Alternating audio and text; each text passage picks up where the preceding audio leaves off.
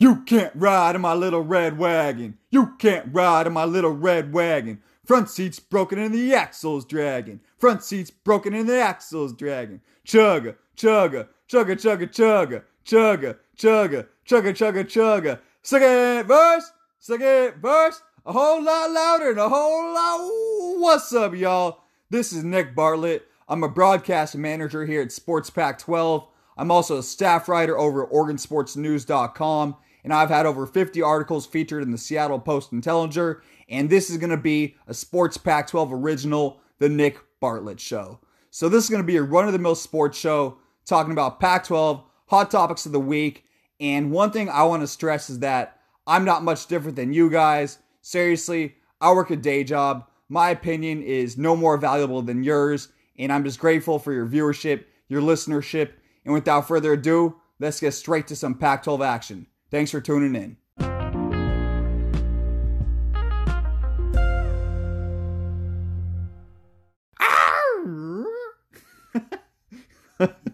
You guys can tell me, is that a confused yell? I'm not really sure. I think that was what I was going for. Not entirely sure. Welcome back to the Nick Bartlett Show, everybody. This week, we're going to talk about the Pac-12 and just the general enjoyment of games. I'll have a guest analyst on today to break down the UCLA Bruins. And, well, the North Division has actually been decided. With the cancellation of the Washington-Oregon matchup, the Ducks are officially the North champions. So even with the losses to Oregon State and Cal, I guess what we all thought was going to happen at the beginning of the year actually happened. Well, maybe not me. I picked the Huskies to win the conference. You're out of there. Goodbye. I'll own it. So again, quick rundown. On today's show, I'll kind of just talk about a general state and enjoyment of the Pac-12 games this year. We'll have a guest speaker breaking down the Bruins, and his name is Sam Connon. And yeah, we know what's going down in the North. Normally my introductions may be a little bit longer, a little more flair, a little bit la la la la la. You know the drift. You've been tuning in for a while. So seriously, Pac-12 football season almost over. It's been a heck of a lot of fun. Confusing, frustrating, weird, but fun all the same. With that being said, I'm going to kick it down to Los Angeles, where Sam Connon will basically be your Bruins expert for the day. I almost said Trojans. That's not a way to win the heart of UCLA fans out there. But seriously, I'm going to kick it down to LA now. Thank you for coming on the show, Sam. Hey, Nick. Thanks for having me on the show. So my name's Sam Connon. I am a senior staff writer at the Daily Bruin on the football and basketball beats. I'm also a freelance contributor at Bruin Report Online and one of the hosts for Bruin Dash on Dashboards TV. So, UCLA football, it's been an up and down season. It's been kind of a wild season. I think a lot of people expected improvement coming into this year, but at the same time, who knew it was going to happen? It's a pandemic, shortened season, messed with the schedule. The Bruins were supposed to have their easiest non-conference slate in God knows how long. No Power 5 opponents. It was really looking nice. Hopefully, Chip Kelly could have got a non-conference win for the first time at UCLA, but that didn't happen. Then two schedule mix-ups later, there they are. They're opening at Colorado. Seems like a good win. Turns out Colorado's better than everyone thought, and UCLA starts off with a loss. Since then, though, since halftime of the Colorado game, this UCLA team has been one of the best in the conference. They're 3-2 right now. They haven't missed a game, but their one loss to Colorado was by 6 points. Their loss to Oregon was by 3 points. They're an onside kick away from beating Colorado and a 60-yard field goal away from beating Oregon. So that's not a bad season if you ask me. How did they get here? I mean, if you hire Chip Kelly in late 2017, you don't expect your best season to be 3-2. It's taken longer than people hoped, but here they are. It's a half-decent season, maybe a good season depending on how you look at it and depending on how it finishes. But this offense, it has gone through a lot because Dorian Thompson-Robinson, the starting quarterback, one of the top quarterbacks in the conference, missed 2 games because he was contact traced with COVID-19. That kind of set them back a little bit, but is also kind of a blessing in disguise. One of the issues with this team the last 2 years really, with Dorian Thompson-Robinson at the helm, has been turnovers. Last year, he led the nation in turnovers at the quarterback position. He had almost 20 turnovers on his own, whether it was fumbles or interceptions. This year, in the first half against Colorado, UCLA turned the ball over 4 times. That put them in a hole they couldn't dig out. They cleaned things up a little bit the next week against Cal. But then Chase Griffin comes in. And yeah, they turned the ball over against Oregon, but the way he takes care of the ball and the way he took care of the ball the following week against Arizona really showed that UCLA needed to protect the ball to win. They are an explosive offense with Dorian Thompson-Robinson and with Demetric Felton and with Chip Kelly trying to run a semi-blur some of the time, but they're not talented enough to make up for turnovers even when they're at their peak. So for UCLA, you want to be explosive, but you also have to cut down on turnovers. That's a hard balance. You go 1-1 with Dorian Thompson-Robinson, then you go 1-1 with Chase Griffin. But I think having Griffin in for those 2 games, a loss against Oregon, and then a solid blowout win pretty much over Arizona, really changed the mindset. So when Dorian Thompson-Robinson did come back the following week against Arizona State on the road against a preseason top 25 team, they took care of the ball. It was Thompson-Robinson had a bad safety, trying to throw the ball away.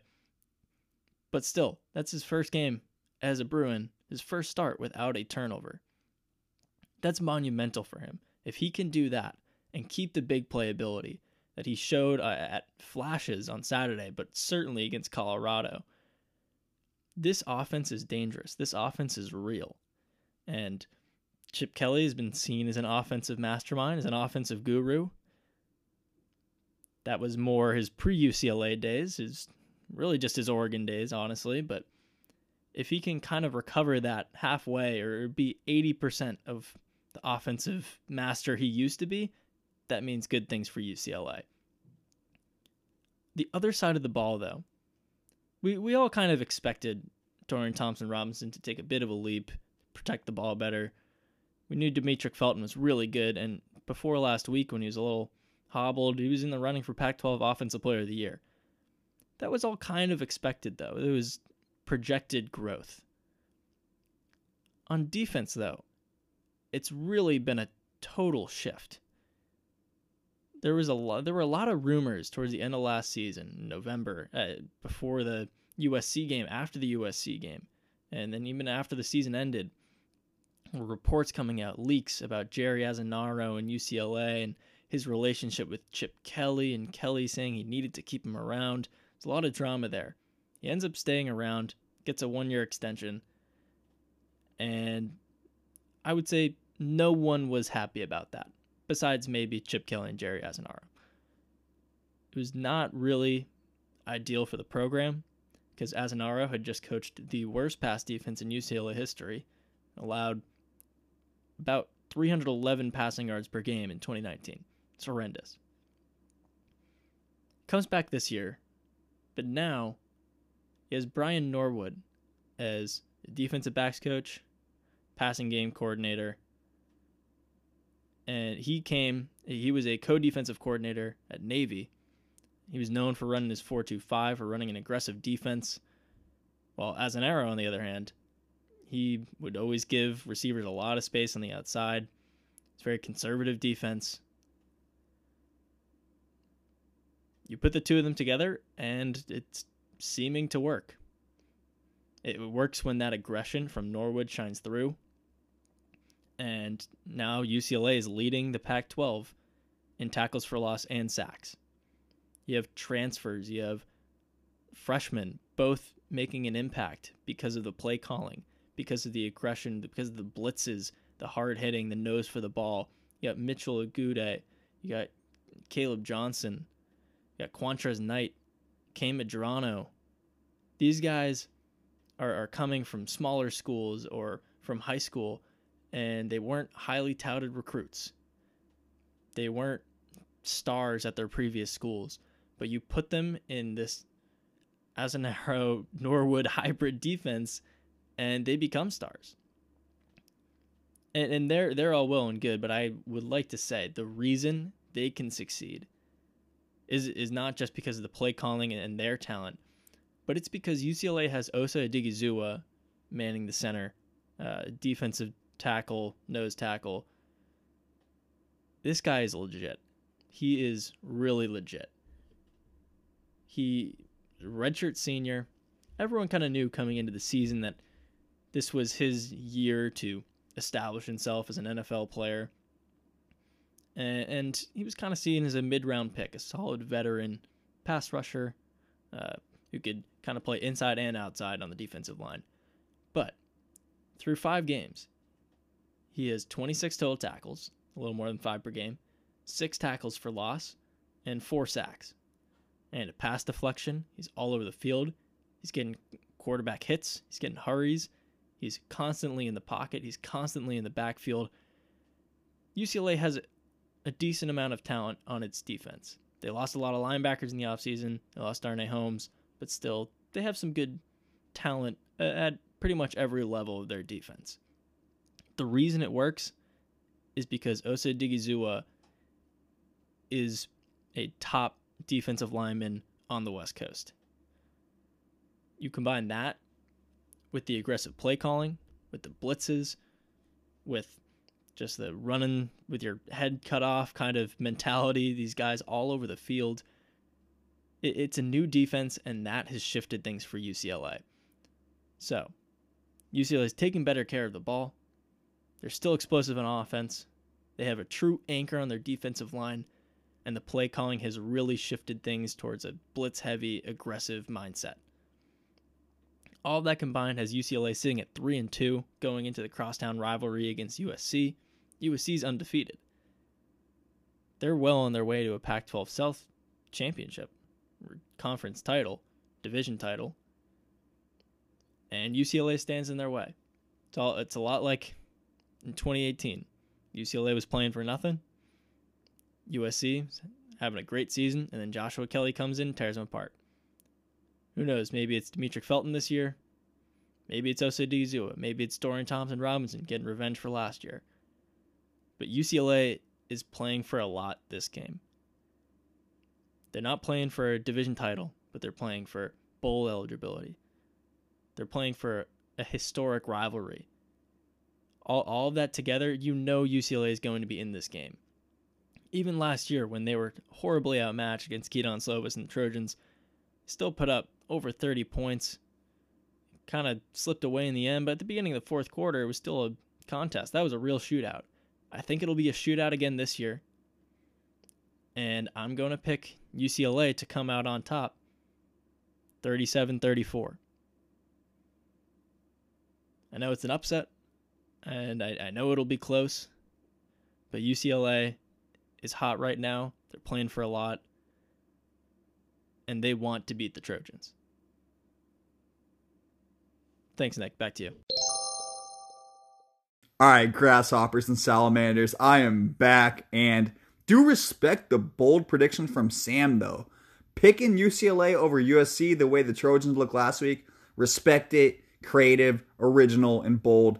Really liked it. So, what I'm going to do now is just take a general look at the Pac-12 in its totality, and I get that everyone's probably really confused, frustrated. There's obviously been, the competitive balance has been completely thrown off, and to say otherwise is complete crap. I mean, you got games being canceled, last second switches, and this has been the norm this year. But I don't want to harp on that. I think every team had an opportunity to show up and win the games that they were a part of. And that's the bottom line. If you're on the field, make the plays. Regardless of what circumstances, events, whatever led up to it, your team's on the field, make the plays, no excuses. So for me, I just want to say I had a heck of a lot of fun watching the Pac-12 season, but it's not quite over yet. And while obviously, if you're a fan of the North up here in the Pacific Northwest where I am in Seattle, the cancellation of Oregon versus Washington feels like complete crap. It kind of feels like it takes away from the legitimacy of the title, but it doesn't. It's 2020. Oregon won fair and square, and they may have backed their way into it, with losses to Oregon State and Cal, but they did win the title. It's not like the Ducks planned an outbreak in UW's, program. I sure as heck hope not, at least. So they won fair and square. Respect it. Ducks are in the Pac-12 championship, and they need to perform better. They need to perform better. That's all I'm going to say on Oregon this year. We spent a lot of time talking about the Ducks from top to finish because we all thought they might be in the college football playoff. Obviously, that's not the case. So what we do have this week is two very exciting games in the South. And I am thoroughly excited to watch them. One, because they fit into my schedule. You got the 9 a.m. matchup between Colorado and Utah, and the 4:30 matchup between USC and UCLA. Sam's already touched on the Bruins Trojans, so I'm not going to touch on that. One game, though, that I'm thoroughly excited to watch is that Colorado-Utah game. You got the 9 o'clock start time, which I don't really know why I said that again, but I wanted to. But looking at the game, I still have not been sold on Colorado. I had them as terrible at the beginning of the year. We knocked them up to bad. I knocked them up to average. And with their victory last week, they finally reached that good plateau. They slowly made the climb. I can't say that I'm sold on them, but an undefeated team is an undefeated team, and you have to respect that, and you have to call them good at this juncture of the season. With that being stated, I think the Utes take them out this week, and just really good rivalry game. You have an upstart program in Colorado under Karl Dorrell, and with the Utes, you have the historic, maybe not historic, but two-time defending South champions, always extremely well coached under Kyle Whittingham, and I think it's just going to be a very, very fun physical game if Colorado can match Utah's physicality. Utah did dominate UW for the first half in the matchup in Seattle a couple weeks ago. So up front, Utah has shown that they still have it. And on the defensive line side of the ball, they're going to have someone. Utah always does. And that should just be very interesting to see if the Utah's front seven can hold down Jarek Broussard and if Sam Noyer can maybe make some throws if Broussard is in fact held in check. So for the Utes Colorado, I'm picking Utah, completely eliminating Colorado from South title contention. And again, that's just going to be a fun game to watch. And one matchup I really, really am looking forward to, and just for Pac-12 Nation out there, someone to watch, maybe his last game in conference, well, obviously his last game in conference, is going to be linebacker Nate Landman. I'll touch on him in a little bit more. And I really want to see him go one-on-one against Colorado upstart running back and Jarek Broussard. And that will be fun. Whenever those two meet, we'll find out who the true alpha is. And I'm guessing it's going to be Nate Landman. That guy is a freaking beast. Excuse me. Whoa. Slow down, Nick. Excuse me.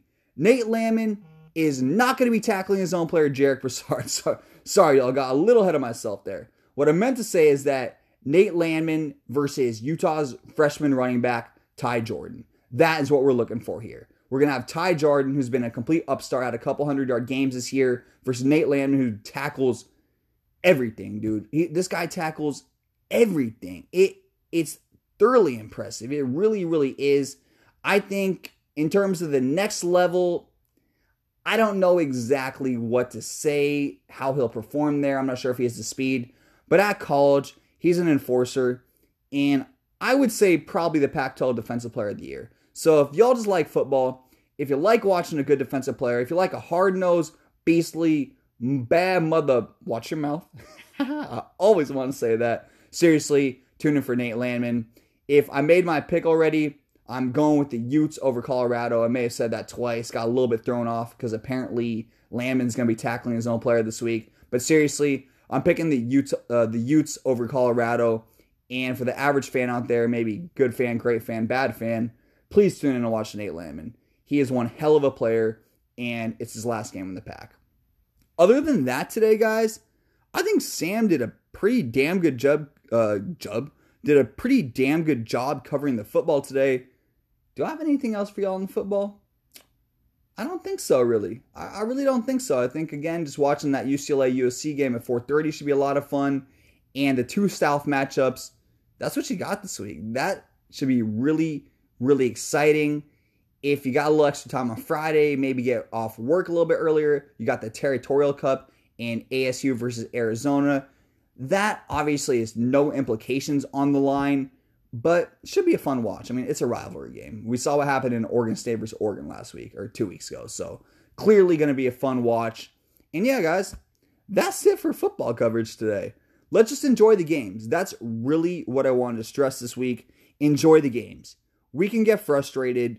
We knew what 2020 was going to entail, but I've had a blast watching the Pac-12 this year. And I'm not just saying that, man. I'm really not saying that. With the exception of the WSU-USC game last Sunday, I've had a blast watching all the games. A lot of crazy come-from victories, a lot of weird plays, a lot of just cool action in general. I mean, last week, Jarek Broussard rushed for 300 yards. Keane Slovis threw for like 700 yards in the first half. That's obviously exaggeration. Amon-Ra St. Brown, 4 touchdowns in the first quarter. So a lot of cool feats by a lot of kids, and that'll wrap it up. Let's enjoy the last week of Pac-12 action before the championship game, and yes, sir.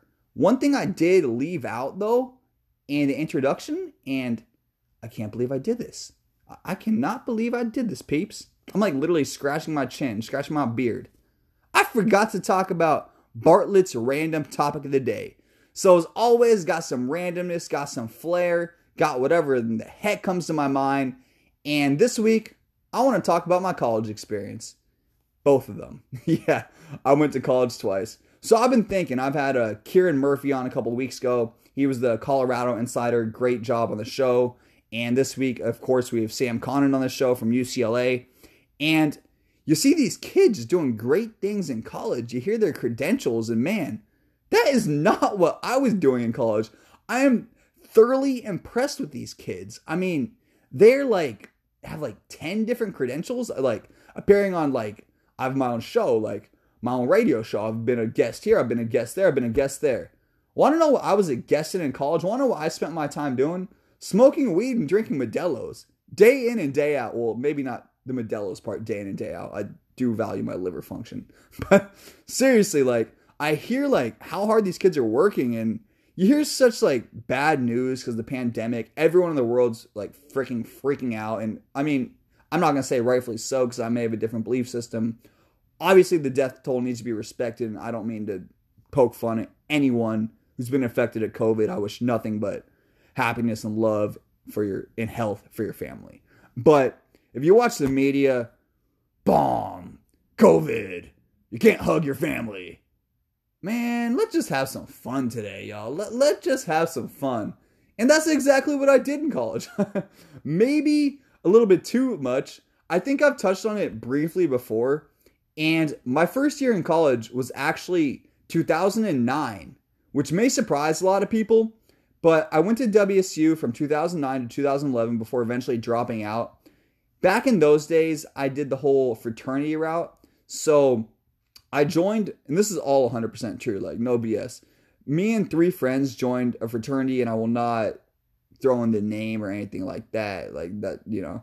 But man, we got messed up, had a lot of fun, parties, all the like, craziness, and really just a good experience, honestly. I think fraternities may get a rap, and I think that's unfair. There's good people and bad people everywhere. Fraternities, non-Greek, whatever it may be. But in my first house, we got messed up, boys. We were not playing around. I think every single party I went to, I don't remember. That's not a bragging point. It's just a factual statement. We have one party I'll tell you about in particular. I guess this is going to the party story route. And it was called, actually it has the fraternity's name. I can't say what it's called. It was a tequila-based theme party.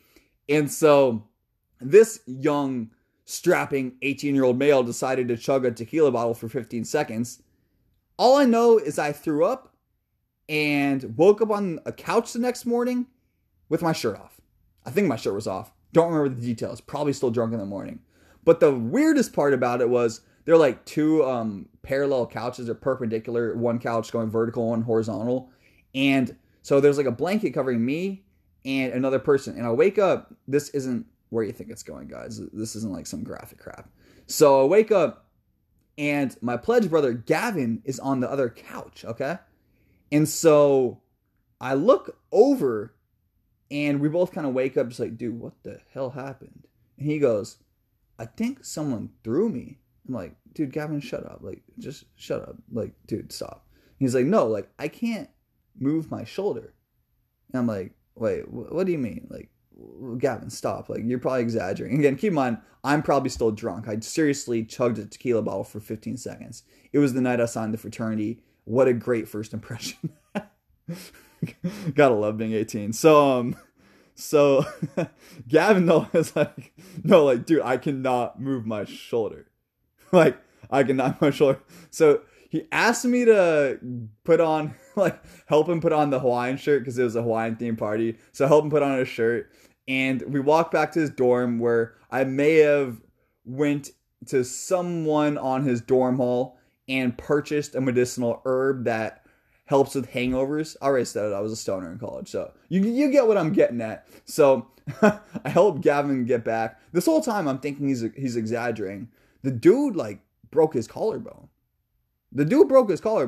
So you have me on one couch who was probably, I'm making a little bit lighthearted of the situation here. I was probably very close to, like, passing away from alcohol poisoning. I mean, seriously, I chugged a tequila bottle for 15 seconds, guys. Like, really think about it. Not like some, like, weak ass chug. Like, I was like murking that shit. Like, you know what I'm saying? And so you got me, probably should have been dead, but hey, I'm still here. I'm still talking to you right now. You got Gavin who broke his collarbone.